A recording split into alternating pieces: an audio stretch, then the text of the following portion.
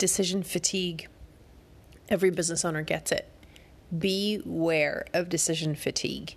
This episode is about being outcome oriented, being bottom line oriented, and one of my favorite terms, protect the client on how the sausage is made, my dear friends. My name is Yafa Sakeja, and I'm the CEO of Beneplan.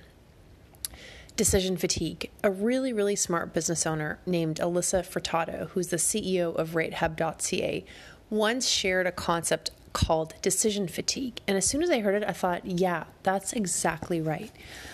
What she was saying is, throughout the day, business owners are bombarded with so many requests for decisions.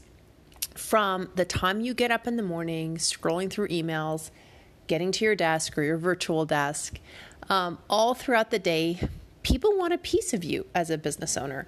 And there's a lot of decisions you got to make. There's a lot of big picture strategic decisions. Like, for example, can this person get a raise? How should this person get a raise? How come that person got a raise and this other person didn't get a raise?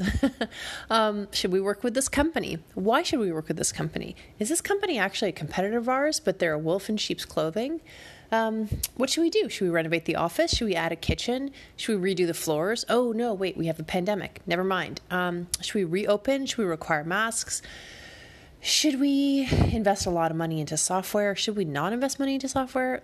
I can go on all day long, but the amount of decisions that a business owner needs to make all throughout the day can be very overwhelming. So now I realize, I'm a business owner, but I've got that kind of benefits broker gene inside me. And that's why I'm using both sides of my head in this episode. As a client, as a customer of vendors for whom I'm purchasing things for my business, I know. And the reason why I know this is because I've sat in the room on hundreds of benefits renewals. I know that, when I'm a customer of another vendor, I want to tell them right up front, listen, I suffer from decision fatigue by 3 p.m. So if you need to hit me with a decision, you got to hit me in the morning. And then the other thing is you actually really need to protect me from how the sausage is made. What I mean by that is, there could be so much minutia involved in the outcome of what you're trying to achieve. And sometimes the business owner gets overwhelmed with minutia.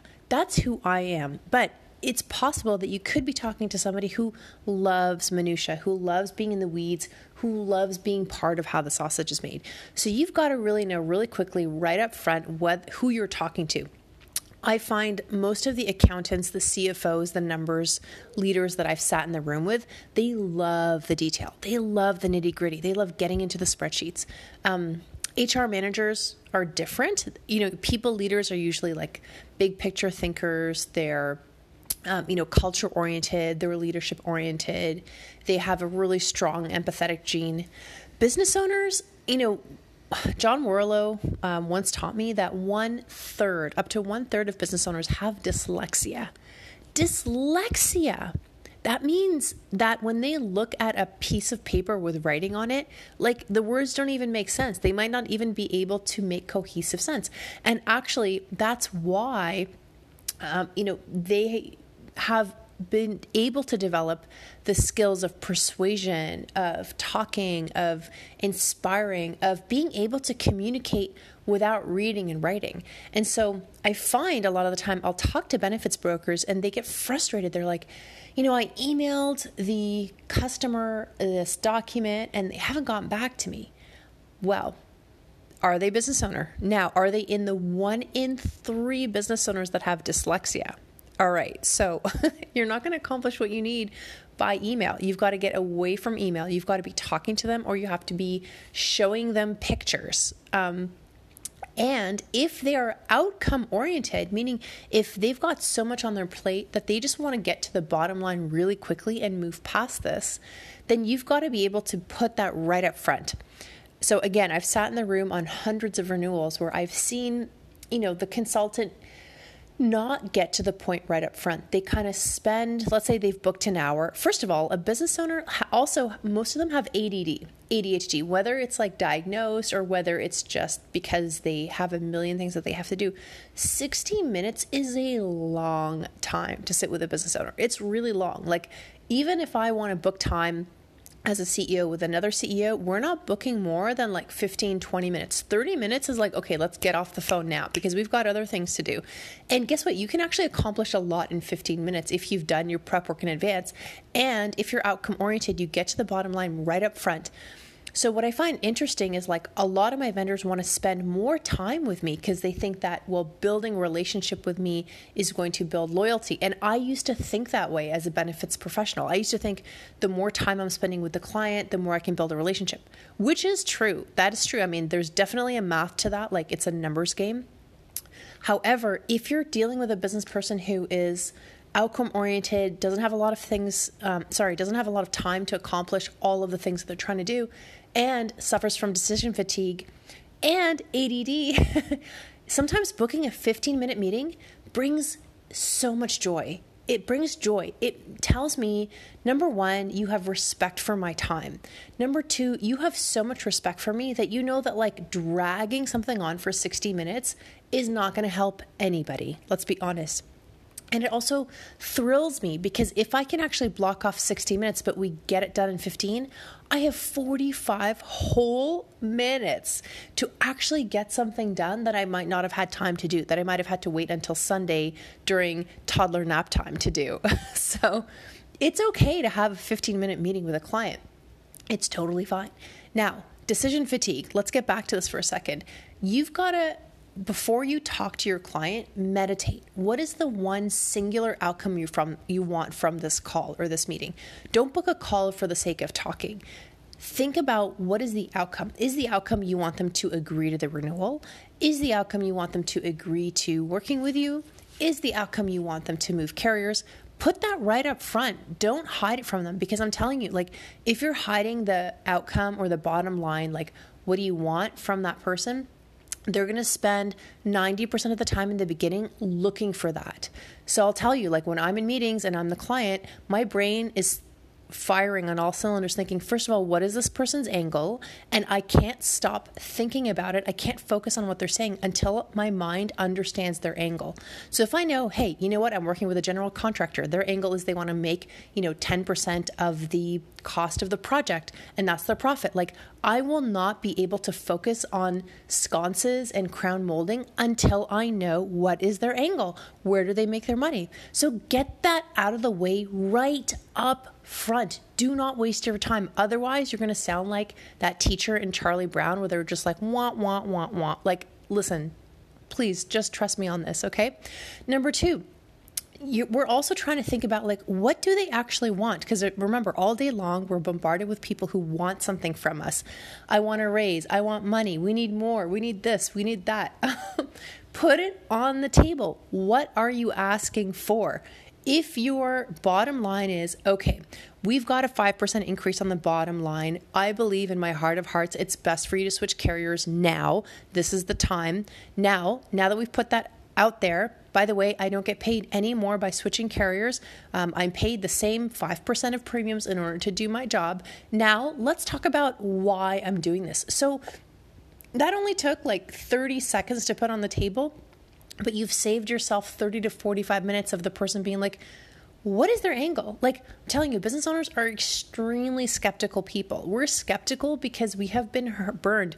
We have been hurt. We have been heartbroken. We have been embarrassed. We have lost money. We've lost tons of money on bad decisions. And we really, really go with our gut. And one way that you're building trust with a business owner or a leader is to actually just like put your agenda on the table up front. Like, hey, guess what? We make 5% of premiums. Obviously, that means that the higher your premiums are, the more money we make. However, the check and balance there is that as the customer, you always need to, hold us honest. Premiums need to be absolutely justified. And we know that if we don't do our job, you're going to find somebody else to do the job. And guess what? We know you have a lineup of choice and the lineup starts behind me. So let's get started there. All right. It's okay to put your agenda on the table. I find so many brokers just don't want to share their comp. It's really scary. It's almost like a big no-no in our industry. But I'm telling you, the quicker that you can just like get that out of the room, you can get to trust sooner, which means that you can accomplish outcomes and goals sooner. So again, protect the client on how the sausage is made. don't go into like, we need to make 100 decisions on plan design. Do not do that. Please don't. Just listen, if they want to, and you get a sense that they like detail, go nuts. Like, talk about how many compression hose you get in 24-month period, and talk about how many scaling units you get every quarter. Like, go for it. But, really that business owner, their outcome when they're hiring you is one, very selfish. One, I need to hire people. People will only do work if I give them what they want. They want benefits. So I just want benefits. That's one word, benefits. It's not 1,000 words of, well, do you want 80% copay? Do you want 100%? Like, that makes us start to get our eyes crossed. If we're that personality type, that ADD, that potentially dyslexic, strong on relationships, weak on reading big documents, weak on deciding decisions in minutia. So what you can do is say, well, tell me what outcome you want. Well, for me, the outcome is I want benefits to be generous enough that I never have to negotiate with my group about it, but I'm not made of money. And so I don't want you to just take advantage of the fact that I want people to be happy with their benefits. I want you to always minimize the cost. Minimizing cost is always, always on the table. You will never find a client, doesn't matter how well they're doing financially, that doesn't want to minimize cost, because again, everybody wants a piece of them. So cost minimization is always number one. And number two, you need to think about, what do they want to achieve? Are they trying to actually compete with Google in the market for developers, and they need to have the maximum benefit plan? Okay, that's what you're gunning for. So, go back outside of the call, you make all those decisions on behalf of the client, and then come and present that. Now, that said, of course, it is important to tell the client that they have ultimate control over the minutia. Make sure that they know that they can change absolutely anything they want, any sentence, any clause, we can handle it, no problem. But I love it when people come to me and say, okay, Yafa, I really understood that this is what you want. This is the one solution I recommend as a bottom line. I can give you a few reasons as to why, and then we'll leave it from there. Then you pause, leave it open, let them attack you with questions, and then you just move on. So please remember decision fatigue. By 5 p.m., business owners cannot decide what to eat. They do not care. I'll give you one really tiny example, and then I'll let you go. So I've got a nanny. Thank God for my nanny, because during COVID, I honestly don't know what I would do. I really don't know what I would do if I didn't have her. I love her so much. She's the best. I'm constantly showering her with gifts because, to be clear, I need her more than she needs me in order to work. So sometimes we're at the grocery store together, and Abeth, that's her name, Abeth, our nanny, will say, hey, should we buy ground chicken or ground pork for the baby? And I'm like, I don't care. Why don't you decide? And sometimes she'll say, well, I know, do you prefer chicken or pork? And I'm like, okay, my outcome is I want my child to be alive and happy. So both of those will achieve that outcome.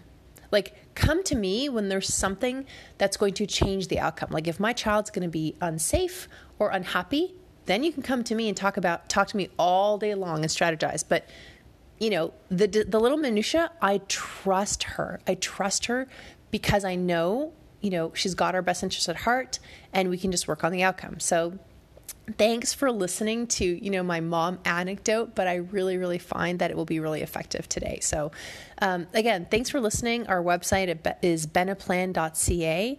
And if I haven't said it yet, Black Lives Matter. Thank you.